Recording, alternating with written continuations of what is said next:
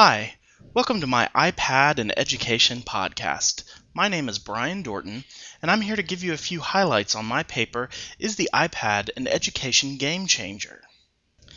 First, I'd like to touch on how much mobile technology is changing every day. With the advent of iPhone OS, and Android handsets, the way people are communicating is shifting.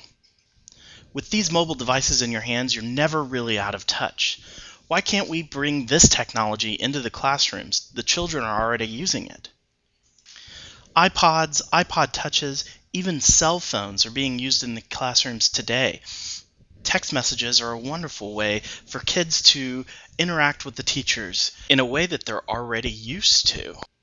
iPads, with their increased real estate and screen size, is the perfect opportunity to fill that gap between a cell phone and a computer. This paper is looking into how iPads can be used in the classroom today and how devices similar to it will change how students are going to learn tomorrow. Probably one of the most intriguing uses of an iPad would be able to use it as a resource while on field trips, being able to immerse yourself in data that wouldn't be accessible otherwise. Imagine you're at a museum and you're able to snap a picture and load it to an iPad and instantly get all kinds of information on the painter or the time period, everything right there at your fingertips.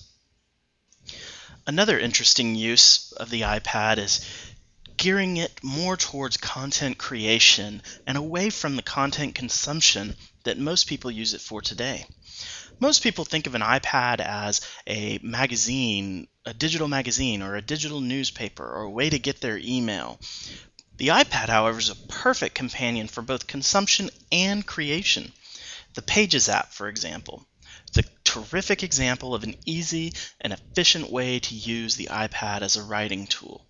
Taking notes during class is just a clear use for this app.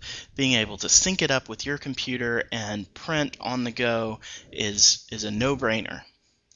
Now, while there's still a ways to go for a lot of apps to develop their full maturity when it comes to content creation, the options are really limitless when it comes to potential. Now let's address probably the most obvious use for an iPad in a campus, and that would be as a textbook replacement tool.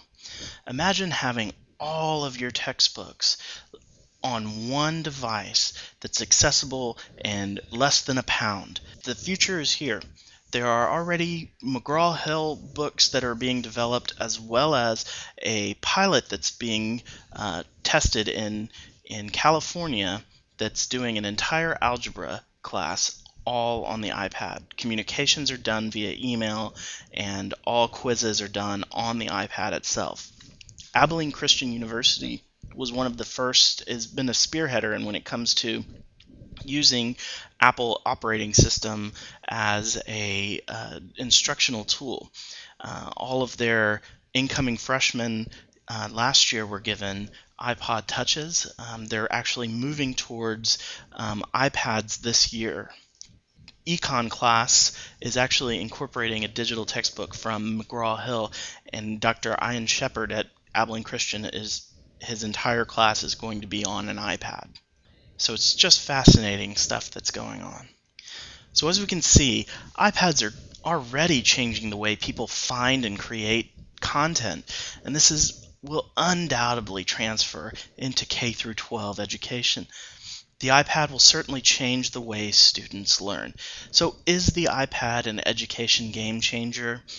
Right now, probably not, but will it be in the future? No doubt.